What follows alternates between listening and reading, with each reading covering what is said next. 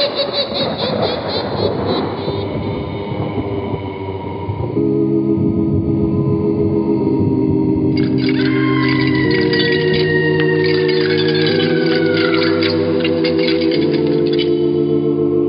Mysterious Old Radio Listening Society podcast.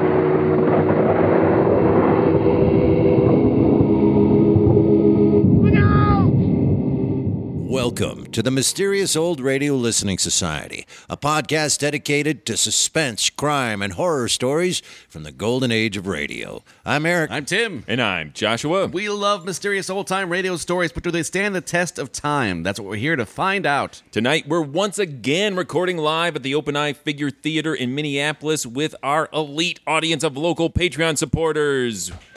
Yeah. It's a totally different audience from the last episode. They switched seats. We're also joined by theatrical luminary and featured member of the Morals Performance Group, Shanan Custer. Hello, thank you.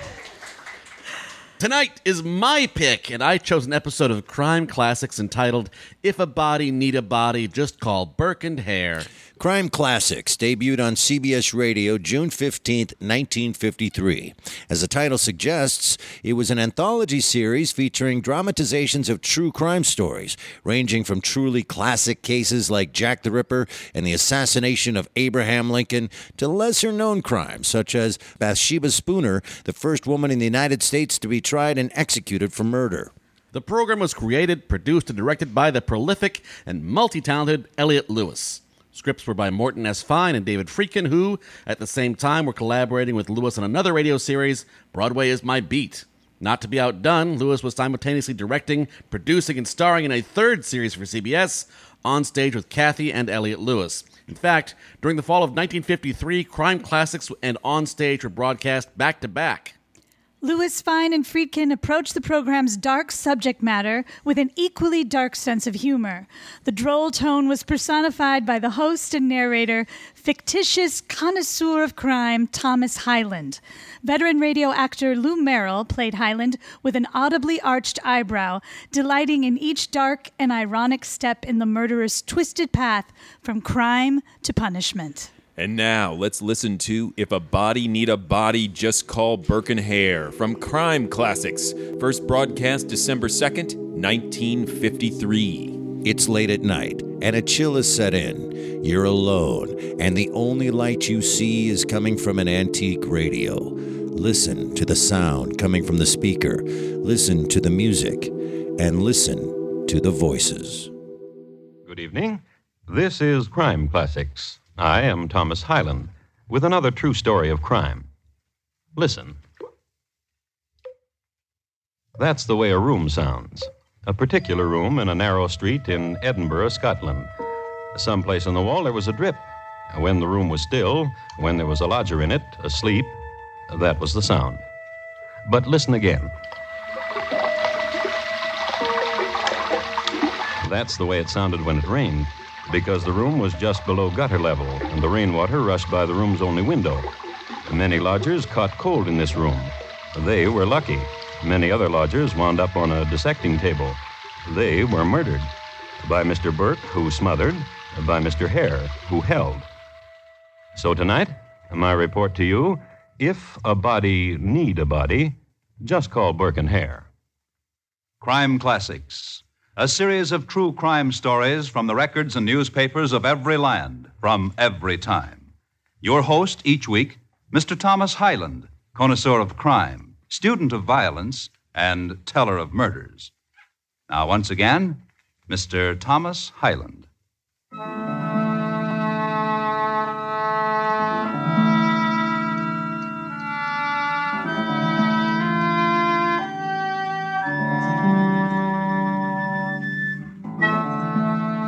Edinburgh in 1826, a city famous for lassies, laddies, people coming through the rye, Scotch, kilties, and medical schools. It is this last I'd like to speak a word about. Now, when a student entered medical school, he studied anatomy right off. No Roman in the gloamin'. Enter school, cut up a cadaver. Except there weren't enough cadavers. Executed criminals were the only legitimate source of supply. Therefore, a new occupation sprang up and flourished. Grave snatching, piecework in corpses, rob a grave of its contents and sell it to science. Yet, the supply didn't meet the demand. So, as in every profession, there were those who looked for shortcuts. Burke and Hare came up with one. They owned that room I told you about. A room in Tanner's Close. I'm tired of waiting for him to die, Burke. Go look at him. Yes. I can't tell whether he's breathing or not. The old man's so skinny, so sick. Hear if his heart beats.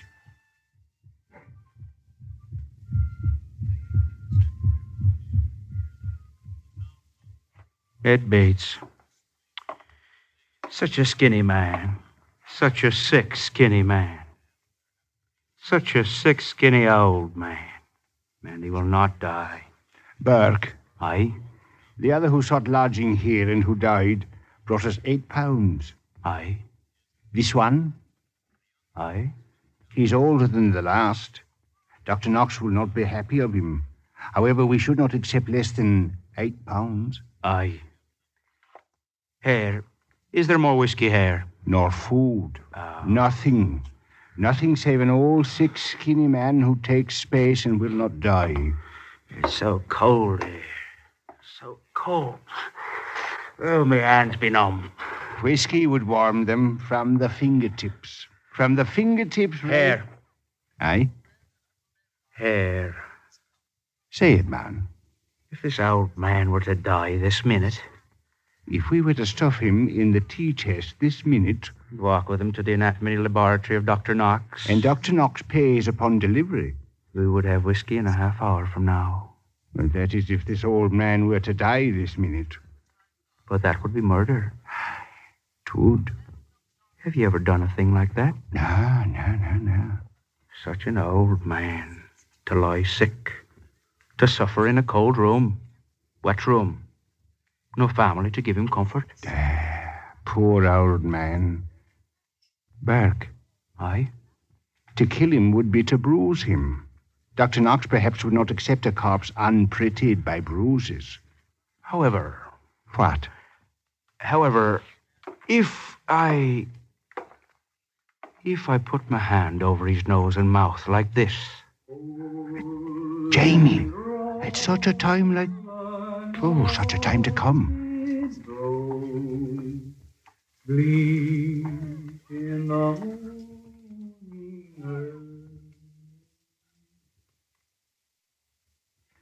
He's gone. Hold his feet, Hare, so he'll not kick. Aye, lad, like that. Is he dead? I'll listen to his heart.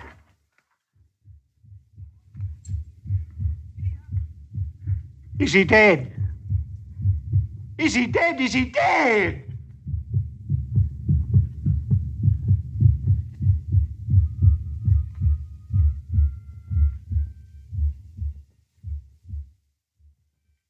Is he dead? Dead.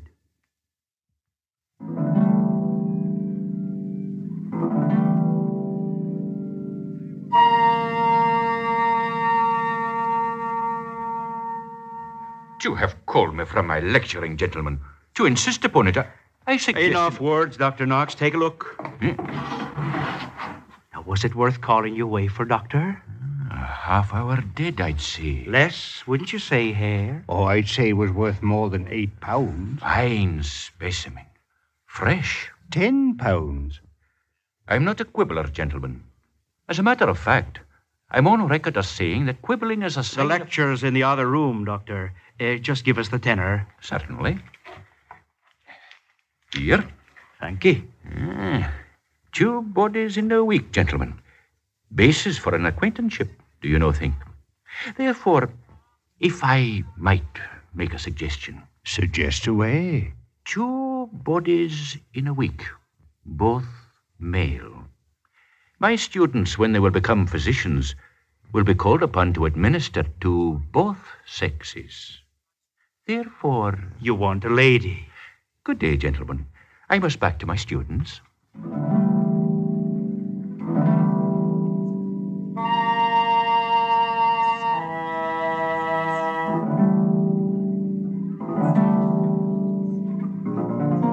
Dr. Knox had more students than anybody.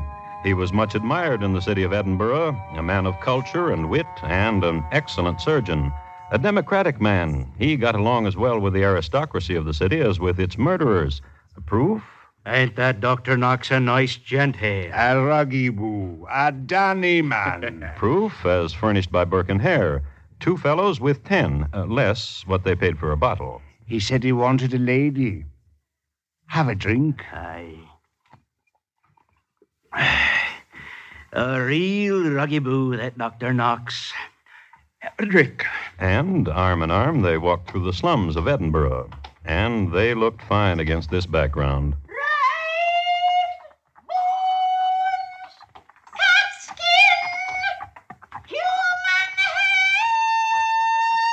Rags and bones and cat skin and human hair and cast-off shoes.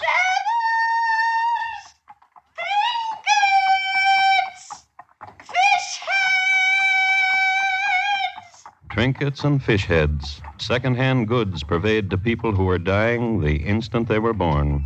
Stalls of tatters, shops of fragments and shame, alleys and filth, 10 years old. And through it, chameleons Burke and Hare. Have a drink, Mr. Hare. Done. Have a drink.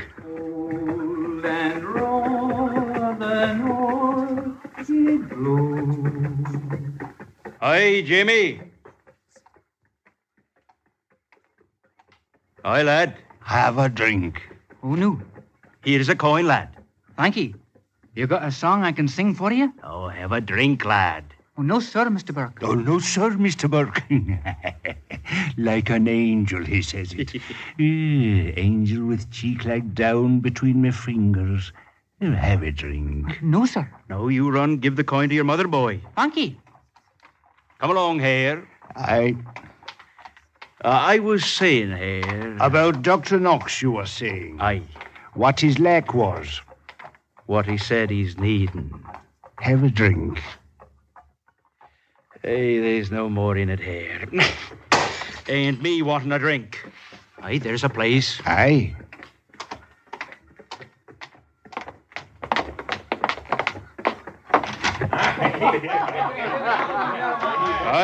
Aye, barman. A bottle of your finest. Aye, that's the word, barman. The finest. The finest for Burke and Hare. Have a drink, Mr. Hare.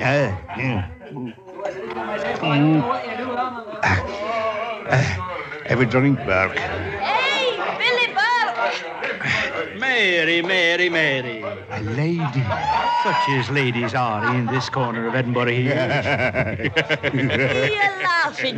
Tell me a one so I can do a laughing too. A fable, Mary. Pretty Mary. Bonny Mary. And not for your ears. And what of my ears? Oh, dainty and little pearl shells.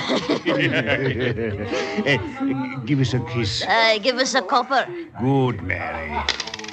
Have a copper, Mary. Give us a kiss, Mary. A bargain's a bargain. Ain't it? Such pretty shoulders on you. What'd you say? Such pretty shoulders. You're a darling. Now, is it true Mary was painted by an artist? True. A dolly lad with a beard. A tickling beard. Aye, Mary. A kiss, a copper. You need lodgings tonight, Mary. Aye. One more copper and I can pay for it. I got a clean room, a lodgings room. Next to my cobbling shop, I got one. Aye, I've heard. And from the looks of your shoes, Mary, you could stand some cobbling. With what money? For free. Now, ain't them pretty words, Mary?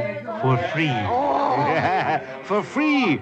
Cobbling for your pretty feeties. And a clean bed. Now, come along, Mary. What trick? Come along, Mary. Is it a trick? Now, come along, Mary. You wouldn't play a trick, would you? You just come along. Oh, very well.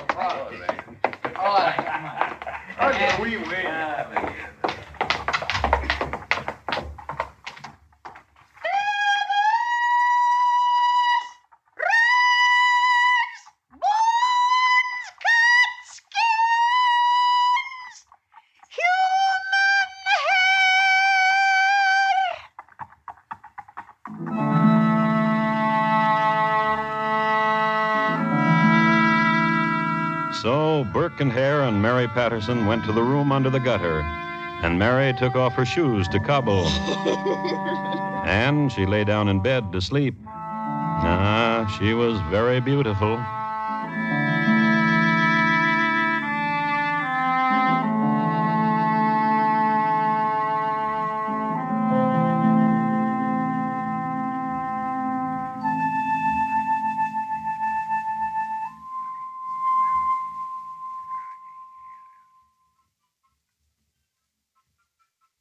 You are listening to Crime Classics and your host, Thomas Hyland.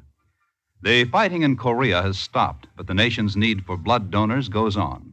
If you've given blood, don't lose interest now. During peacetime, America has its chance to build vital blood reserves to the point where no emergency, whatever its magnitude, catches us unprepared. Give blood regularly, the painless way to be prepared. Call your local Red Cross chapter or local hospital blood bank for an appointment. And now, once again, Thomas Hyland and the second act of Crime Classics, and his report to you on If a Body Need a Body, Just Call Burke and Hare.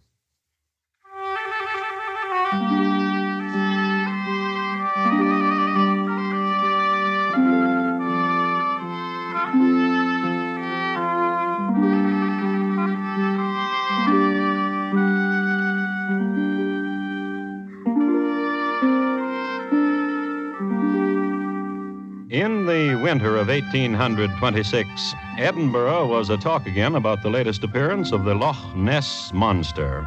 And speaking of lochs, Edinburgh was also a-talk about the Loch Fenwick imbroglio, whereby Sir Angus MacDermot was stripped of his tartan and forced to flee with his 6 sons to the Netherlands, where they were received with snickers by the populace.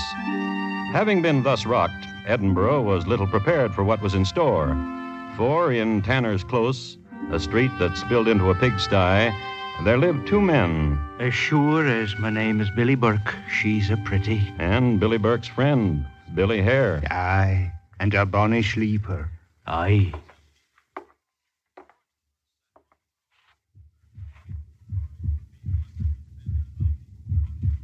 Hold her.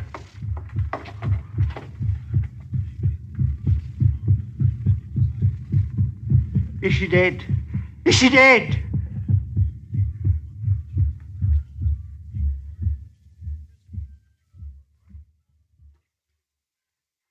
Aye. Is she dead? I said aye. Tell me, is she... What's gotten to you, man? Oh, and such a bonny sleeper. Such a... Why must I slap you so, man? Tell me a thing, Burke. Aye. That pretty thing, is she dead? I said it. Now what's gotten to you? Tell me. Didn't you feel the slaps, man? Oh, what is it? She be dead. Aye, she'll fetch 20 pounds in a dead market. Aye. Now, give us a hand. What did you do to her? Hare! Billy, Hare, what? Hare! Oh, the thing you did to her.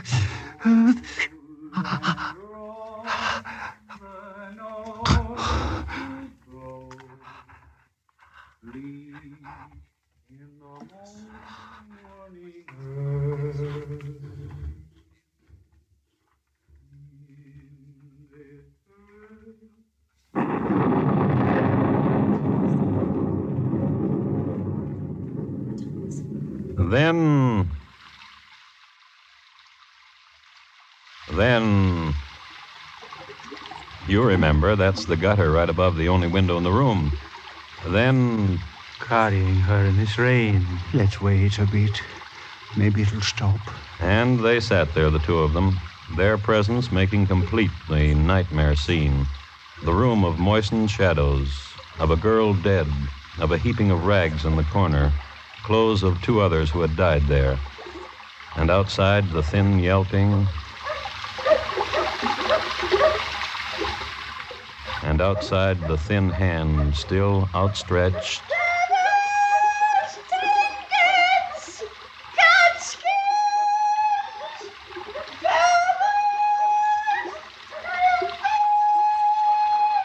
I need out of here, Burke. Aye. I need out of here, Burke. Fetch the tea chest. I need out of here, Burke. Aye. Aye, lad.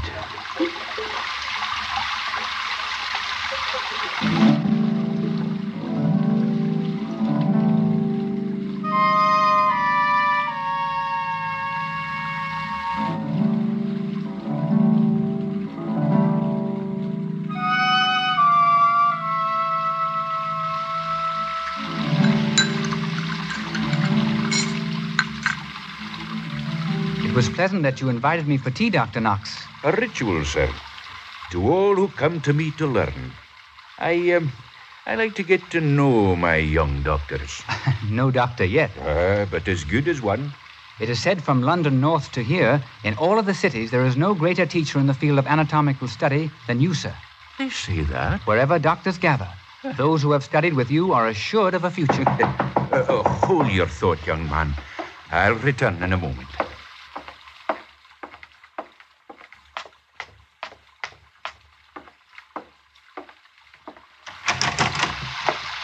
Who is it? How close your lamp, Dr. Knox. Quick, man, who is it? Burke and Hare. And the tea chest. Oh, inside. Quickly. Huh? Well, what have you? You made us suggest the last time we were here to deliver, Doctor. Well. Show him. Aye. Now hold close your lamp when you look what we've brought you. Good. Good? £20 good? That good? Yeah. £20. Here. Thank you. What's the matter, Doctor? Why is her hand clenched so tightly? Why, I'm sure, sir, that... Well, let's have a look. Let's tighten. There.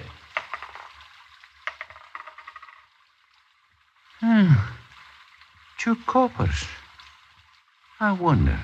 You wonder what, Doctor? Such a pretty she is. Why to be clenching so tight to 2 coppers in her hand? Why, I wonder that too. Oh, yeah, so do I. I have a guest. Good evening, gentlemen.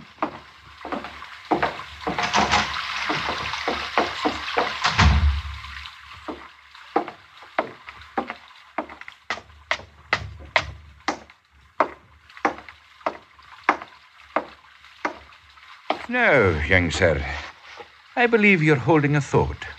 What is it?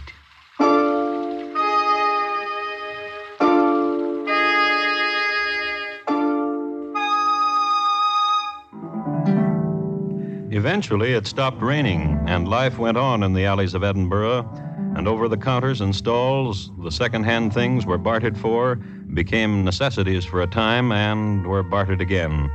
And from these alleys, 16 people known disappeared. 16 people to whom death, too, was somehow second-hand, having known dying every day of their existence. One of them... 20 pounds lie fairly. Give the boy a copper, Mr. Hare. Aye. Here, catch. Unky. Now, come along and I'll cobble you a pair of shoes, lad. Oh, I don't... Oh, for free, lad. For free. Funky. And 2 days later, around the corner and down the street and up a hall and through a gate and up a walk and through a door. Now, if you'll come closer, young doctors, you will see how an incision from the umbilicus to this point, the sternum, then laterally Dr. Knox. A moment, please, sir, and I'll answer the question. Such an incision made with... Dr. Knox. Oh, such insistence. Very well. Not very well at all, however. I'm sure this boy has been murdered. Murdered? 2 nights ago, I saw this boy. He was singing a song in Tanner's Close. Tanner's Close? That garbage scow? This boy is known as Jamie. I know, for I spoke with him. And he sang a song for me. And he was well. And, sir? Aye? There is a bruise here. Come, close here. At his throat. Surely that is a bruise. Young sir, what are you after? So much talk of how bodies are obtained for dissection. Therefore... Young sir, what are you after? Surely you would not condone murder as a source of supply. Young sir, you have not answered my question. When I have asked you, what are you after? I mean, is it to become a physician? Yes, sir. And a healer? Yes, sir. And knowledgeable in your profession? Yes, sir. Then admit, sir, that the study of the human body is a prime requisite. Of course. Return to your place, sir. Yes, sir. The incision I now make from the umbilicus toward this point on the sternum, and thence laterally.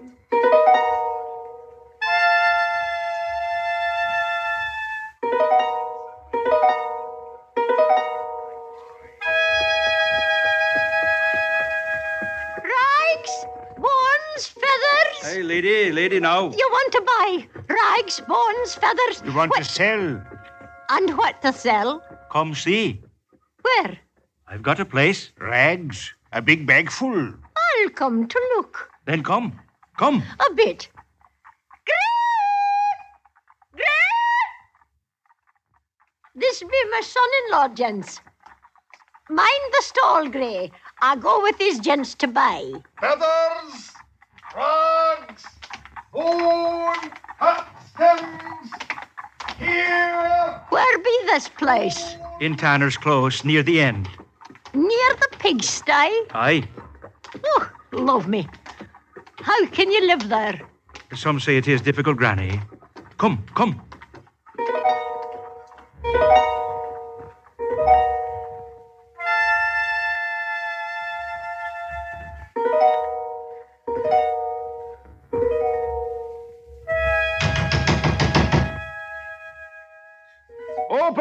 Open! Granny! Mimsy! Granny! No. What is she? Who do you speak of, son? Ma Mimsy. Who be you? I'm Gray, Mimsy's son-in-law. Mimsy, who you took last night. Ah. Who you took last night to Celty. She didn't return. All the night long I waited. Why, lad? Where is she? She's gone. Aye, gone. To where did my Mimsy go? Gentle, lad, gentle. Away with your hand. Such a big lad. Such a big... What's that? Now, lad, now. Mimsy's shawl. A mistake, lad. Mimsy's shawl. And here, the shirt of her. And blood. Now, gentle lad, now here, take a fiver and... Blood. All these rags. Mimsy! Hold him back. I'll get me a knife. Here's Mimsy. Under the rags is Mimsy. Please! Please! Please! Please! Please! Please!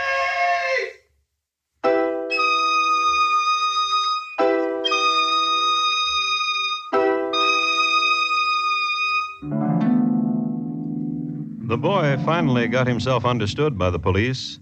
They came then to Tanner's Close and found Mimsy. Then they found Burke and Hare. Then they were asked if they had anything to do with Mimsy's death. I done it. And to 17 others. Just like that. Confessed. For some reason that history makes obscure or just doesn't like to talk about, Hare was let free. Burke, however, suffered the last penalty of the law. He was brought to the gibbet, his heart pounding.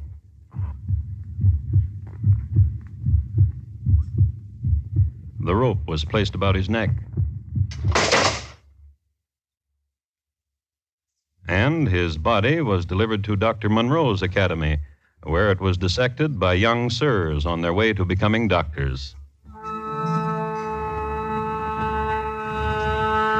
And Dr. Knox, buyer of murdered men, he fled from scandal and disappeared. But one source has it that he was seen some 10 years later, walking the narrow street in Edinburgh called Tanner's Close, walking northward toward the pigsty.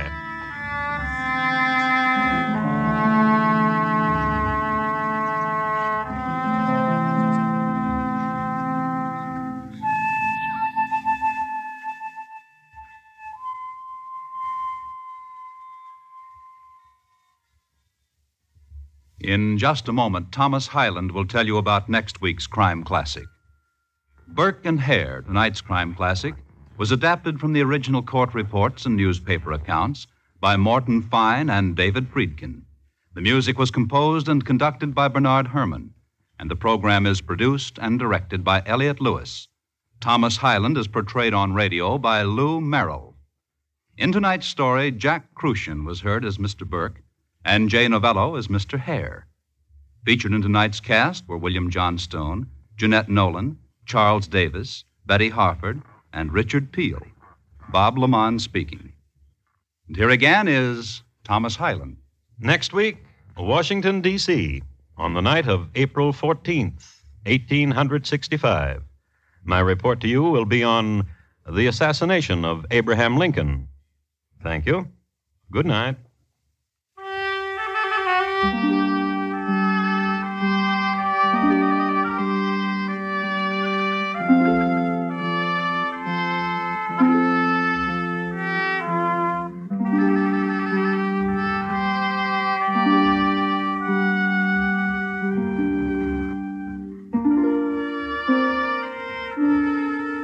CBS Radio's 21st Precinct has moved to a new neighborhood. Follow the exciting work of Captain Kennelly and his 21st Precinct every Friday night on most of these same stations starting this Friday. Don't miss the gripping case of the LD number 80, revealing a great human story behind an elderly man's application for a gun permit on this Friday's 21st Precinct program. America listens most to the CBS Radio Network.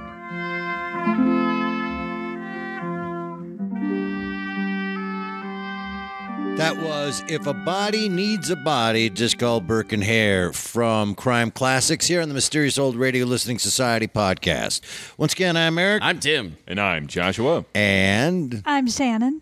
And we are live at Open Eye Theater in Minneapolis, and Shanan Custer is joining us for these special live broadcasts, along with a lot of our Patreons who are here with us. Yay! That was fantastic to get 2 weeks in a row of Ethel Merman. Right? That was Ethel Merman just they wailing. Because they could hear her lyrics through the thick fog. I can't wait for someone to tell me what just happened. But I want to start with this. The four of us, the first time we ever worked together. Now, those three knew each other long before I knew them. But the first time the four of us was a show called London After Midnight that Shanan cast me in. Oh, there's really a fan back there. So she cast me in it as Varney the Vampire. I had just met her, and when I walked in to that first rehearsal, I met them for the first time. He's pointing at Tim and Joshua, yeah. And these two played Burke and Hare. But we all played multiple characters. You played Moriarty. No. Did I? You did. Did I? Yes. I was You Moriarty. played I love it when we play middle-aged men try to remember roles they had 20 years ago in theater. But it was a great show, and it was co-written or written by you, both of you? I don't I remember. was in charge of the Burke and Hare stuff. Who was Burke and who was Hare? Do you remember? I was Burke and you were Hare. Yes. And one of you was in a tree, and one of them was down below. And I remember watching, and I don't know, it was new to theater, I guess, because they were standing next to each other, and one was looking up and one was looking down. And I went, oh, that works. Yeah, it's like being in a tree. And I was like, theater, So anyway. We had the classic comedy duo dynamic of one of them was slightly dumber than the other one. Right. I was slightly dumber. Yes. It was a little more funny grave Yeah. robbing. You know, It was very the lighter funny. side of grave robbing. Yeah, so is that why you picked this, There's Tim? a few different reasons. One, I love crime classics. Yes. Every one of them I've heard so far. For this reason, that it is a little nostalgia for the four of us here. And also because I know how much you love heartbeat sounds. Yeah, God. Eric has 26 different hang-ups and heartbeats. I don't like them. Right at the top. qualifies. Yep. I hate the sound of a He heartbeat. can't even, if you're taking his pulse, Oh. he has to, like, check out of his I don't want to body. think about it. Yeah, I saw you get up and stretch during the show. Couldn't take it. I don't know what it is. Like, I don't know. I don't want to hear it. Eric's like, shut up, Hart. Shut up. Stop. I try to explain it's actually comforting, but Yeah, I know. It's weird. So that's why you brought it to expose that. Yeah. If you want to bring an episode of guy floating in water next to giant ship, that's another one of my, like, you ever seen a giant ship in the water? And I think, what if you were right next to it in the water and then I go, I think it's like under docks and stuff. I barely understand what that one Yeah, is. it's imagine a giant ship and you're really tiny and you're right next to that water. Yeah. barnacles and I don't know. That's not where you swim. There's no beach there. Fascinating. Luckily, he's able to avoid most of these things. Yeah. Didn't become a doctor. No ships. I'm not a ship. Okay, I can float next to Tim all day. Now, you're listening to Crime Classics because Joshua discovered it and brought it to us, correct? Is that how you discovered it? Because the first one we listened to was Buddy Baumler. Was that a... That was a listener request. Listener request, yeah. And so we did recently listen to another Crime Classics that was Death of a Picture Hanger, and we recently performed that. We performed that live, yeah. This episode was actually on my list of episodes to one day bring to the podcast as well, so I also enjoyed it. I've only listened to the Crime Classics you guys have brought to me, and so I have not listened to any of the other ones, but now, have the two of you made your way through a whole bunch of them? No. I specifically looked for Burke and Hare because we played the roles. Ah, I see. But you like Crime Classics. I do, yes. Yeah, you do too. Yes, perhaps we should discuss why. I'd love to find out. So, you didn't understand what happened. You followed. Here's what happened. It gets to that point where that one guy was talking and I couldn't understand it. It was like Charlie Brown's teacher. And I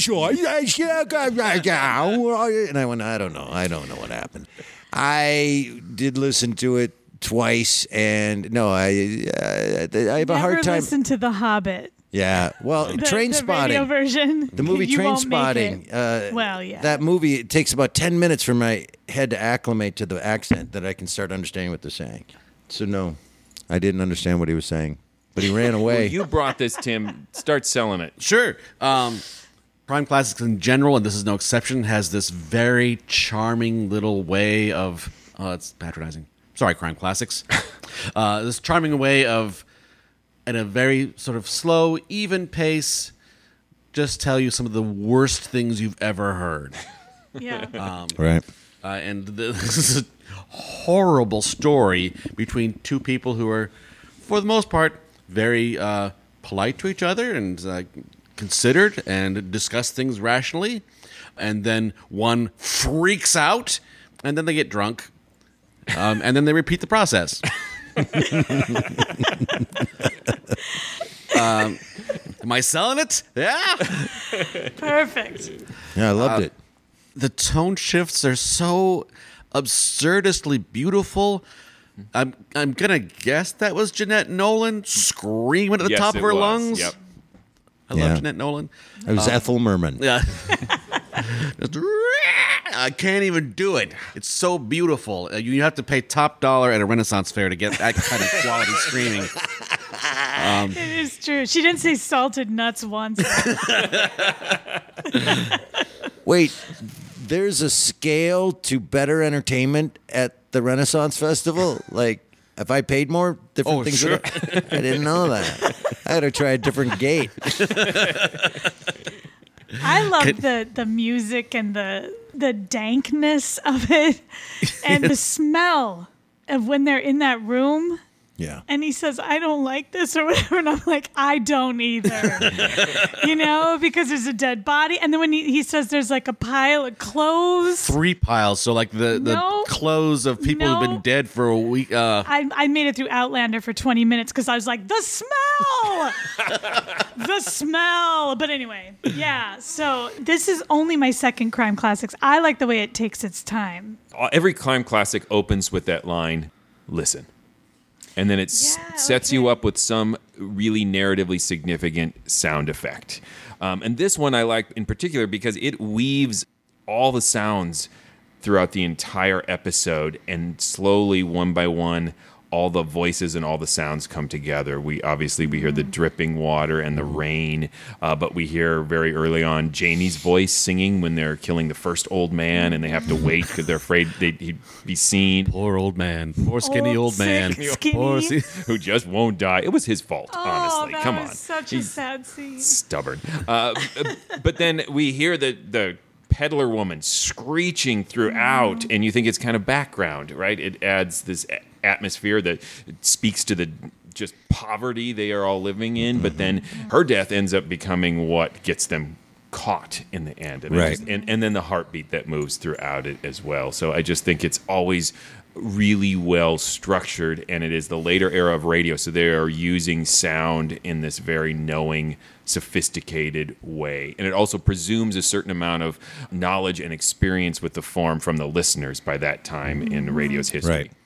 There is a bleak historical detail they left out of this that I'm curious if you, because you wrote these characters, Shanan, of what happened to Burke after he was given to medical. I was trying to remember, and I should remember this. It's terrible. His skin was used to bind a book. That's it. Okay, I knew. See, there's a reason I ejected that from my brain. So he was bought by Ed Gein. Now I will never forget. Yes, yes. And Hare vanished for good. He no one knows just what happened to him. That I remembered, yeah. So I was going to ask about the historical context. They quickly mention, one goes away and the other doesn't. Do we know why? What happened in that trial why the other one wasn't brought to trial? We don't, and it's one of the things I really like about crime classics is it gets to that point and they don't have the information and they just leave it undramatized. Right. Like today we would fill it in and give it all sorts of deeper meaning, and then the real people involved would get angry. It would be like The Staircase on HBO, and everyone would be fighting and shaking their fists, and Burke and Hare would be calling their lawyers. But they just get that point, and like for reasons lost to time, or the time doesn't want to talk about. Yeah. This happened. How did one of them go and the other? I gotta know. I'm gonna write it. We'll never know. It's gonna be an episode of Law and Order. It was probably like, his skin wouldn't make a good book cover. You can go. The other one's in the corner with a fork. Oh my gosh. Well, when we were writing Burke and Hare, we introduced them to Henry Gray from Grey's Anatomy. Not the show, but the book. And so the show doesn't adapt the book very well. I don't know. It takes so many a lot of liberties. Yeah. But yeah, I think that I don't know what either one is. That's actually so true. Like when he says that, it's true. But yeah, I think that was really what I thought was so interesting was how, and of course it's about Burke and Hare, but that they stay so focused on the circle of their hell that they just, their desperation is such that they will do anything, obviously, to just stay alive, right? Mm-hmm. Or get whiskey, and we've all been there. Yes. Oh, God, the Corpses for Whiskey. It's my favorite Tom Waits song. Right? The 2 coppers in her hand was just brutal. Oh, and they can't get her hand open. Yeah. And the smell! No, it's just so, every sound, the sound of the feet, you can tell it's on wood. Everything is... It's so textured and rich. Thank you. They paint this picture of the extreme poverty that all these people live in, their desperation, so that you almost feel for Burke and Hare to a certain degree. They're certainly villains, but they contextualize the world in which they live and what might motivate someone to do it.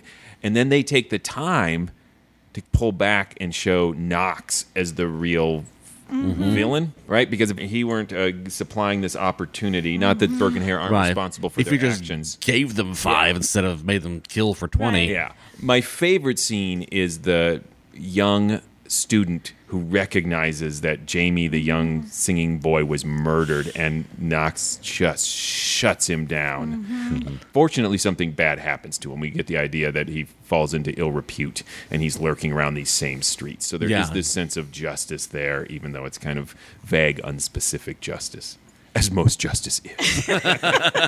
Vague and unspecific. I think it's also interesting, too, how...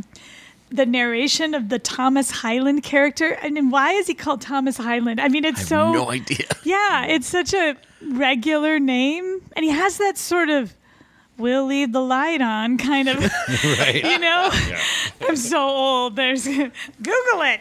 But there's just this strangeness to that narration. I'm quite taken with it, but it's so hilarious. It's And interesting you say that because what it reminds me of, the timing, pacing, flow, just that there's a general feel to all of it that somehow, and you're going to have to help me out, I don't know what it is, but it reminds me of Quiet Please. Like there's something to this that has that same... There's a patience. There's a with the patience. story. Yeah. That's the word. They're confident that they can Yeah, pay this that's it. off. Yeah. It's very patient. No one's getting to any castle. As darkly humorous as Hyland can be at times, other times he says really poignant things, like, you know, something to the effect of people who are dying the day they were born, and is really or when he strong. says that they face death every day. It's a comment on the poverty that those victims had been living with. That Something- extended metaphor that I'm wrecking it. their deaths are secondhand. Yes, thank you. Okay, I just wrecked it. Thomas Hyland was like, no, that's not what I said. But yeah, and it's so, the language is so terse and like clean, and yeah, it's really interesting. I'm really It reminds me of Jack Handy. Crime Classics with Jack Handy. That. Have you ever killed a man for whiskey? I have. Oh my God. Terrible. And I can never listen to it again. But in talking about the sympathy for Burke and Hare, as much as, you know, this doesn't necessarily flinch at how horrible they were, that nice, smooth transition of it's a cold room and people die in it. It's a cold room and this guy is dying in it, but they'd like some whiskey now. Mm-hmm. It's these easy little steps to hell. Yeah, and this recurring motif of all the characters that are so desperate, they, despite all the red flags, they agree to go get For this cobbling. Yeah, Oh my these goodness. free shoes. Right. And Get your shoes repaired. it's clear that they are like, this can't be true. But if it is, it's the best thing that's ever happened to me in my life, so it's worth the risk. Yeah. But I love that too, because if you don't have shoes, TikTok. I mean that. I'm laughing like that's hilarious. When people don't, but it's really true. Like What's that's if you don't have shoes, you're done. At the Irish cops that came over. Yes, that was when Frank McCourt, I heard him share stories from when he wrote Angela's Ashes, and he talked about there were so many Irish immigrants who came over who became cops because you got a pair of shoes. Mm-hmm. And you also got status. Yes. You know, Right. you immediately had a job that you could blend. It's quite moving. But yes, that would be worth everything except when it's Burke and Hare. Yes. Don't go to Burke and Hare's house. Or Pigsty. Where were they, too? The smell! The smell. You know, one of those like pigsty shoe stores that you go to. You know. In the 80s, it was like tanning, bait, and movies. You picked your pig. Then you got some shoes. Got your shoes. Got a little bacon, got some shoes. Pulled it out of a tank, they're swimming around. Great, now it's funnier to me. Any other thoughts on this episode? I think we can vote. Sure. Tim, you brought it. You start. Oh, yes, we should. let's ask the audience. Okay, Yeah, here yeah, we go. If you think this is a classic, give a round of applause. Oh, Yeah. No more than enthusiasm. If you think it stands the test of time, maybe. yeah. It's certainly of historical interest. Right. You can't even argue that. Yeah, so yeah. Who says it should never be broadcast again on any Who form hated of it? media? Good. There you go. Like, this is the secret to people loving your old-time radio show. Don't put Ethel Merman in it, apparently. Just a woman, screeching, human hair. That was a job skill at one point. So I can see on your resume, you can scream. Yeah. That was social media. That is social media. I'm having peach cobbler. Opinions.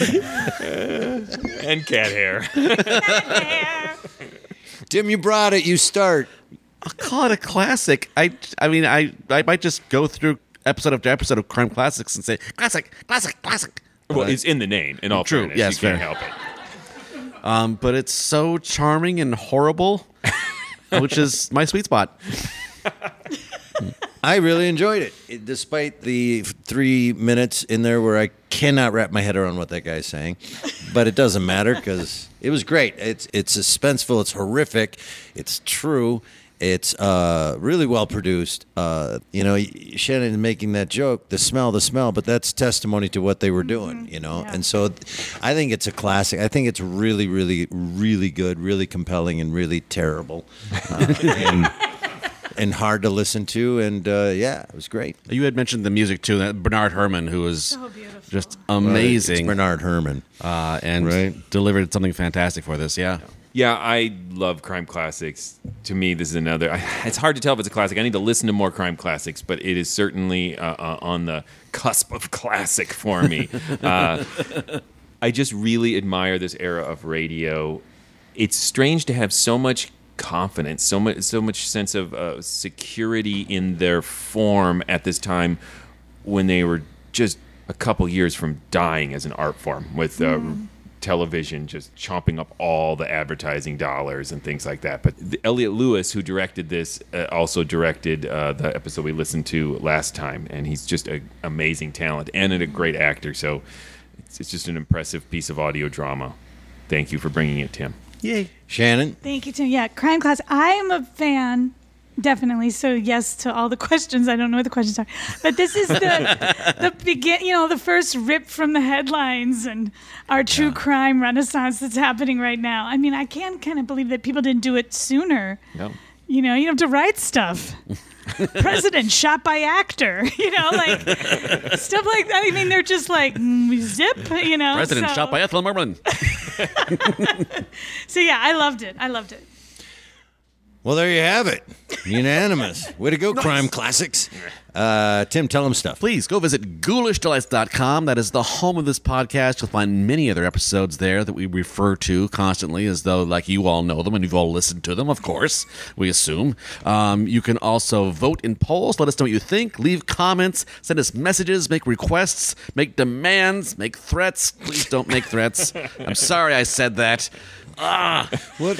You can also link to our social media pages and buy some moral swag at our Threadless store and support us on Patreon. Yes, you can be like many of the fine people in our audience tonight, and you can join Patreon and support this podcast. We need a lot of support. But I do want to take a moment to thank everybody who is watching this right now because they give us money and make all this possible, and people here in the audience. And I would like to take a moment to give a special acknowledgement to Christy and Jeff, who are here on their 24th wedding anniversary. Oh, yay!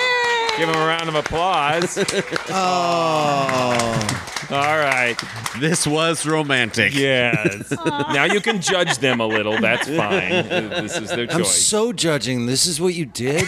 Yeah, it's great. Oh, why would you do that? You could have done something. I want to go see that. Really? All right. Thank you. That's cool. I just have my low esteem, I guess. Right? I don't know. What were we talking about? I'm just shocked by that. Hey, if you want to see us performing live, you come see us perform live. We do audio theater, recreations of classic old-time radio shows, sometimes not so classic, and a lot of our own original work. We perform them live on stage. The four of us right here are the Mysterious Old Radio Listening Society. We perform monthly. Again, unless it's super in the future. And you can find out where we're performing and what we're performing by going to ghoulishdelights.com, and there you'll see what's going on this month, and you can find out how to get tickets. If you can't be where we're at, you can get them online. You can watch us online, or you can watch it later and still buy a ticket online. Speaking of online and all of that, I want to take a moment for these live podcasts we did last week that you listened to, and this week. Our thanks to Aaron Fisk-Raditz, who got all of this up. He's our technician for morals, and thank you so much, Aaron, for getting us up and running and all of the stuff that you do. That's what we call a callback. So, yeah, is that everything? Well, what's coming up next? Next, we will be listening to an episode of Lights Out entitled Death Robbery. Until then... Yeah! Now we're talking. Death robbery. Thank you, everybody. Look out! Ranging from truly classic cases like Jack the Ripper and the assassination of Abraham Lincoln to lesser-known crimes such as Bethesda Spooner, the first woman in the United States to be tried and executed for murder. And now a little peek behind the curtain. We're going to throw a pickup in here because I think I got it wrong. Bathsheba. Mm-hmm. It's no big deal. Mm-hmm. It's actually pronounced Bethany. I didn't tell you that. I'm sorry. This is live. This is being streamed.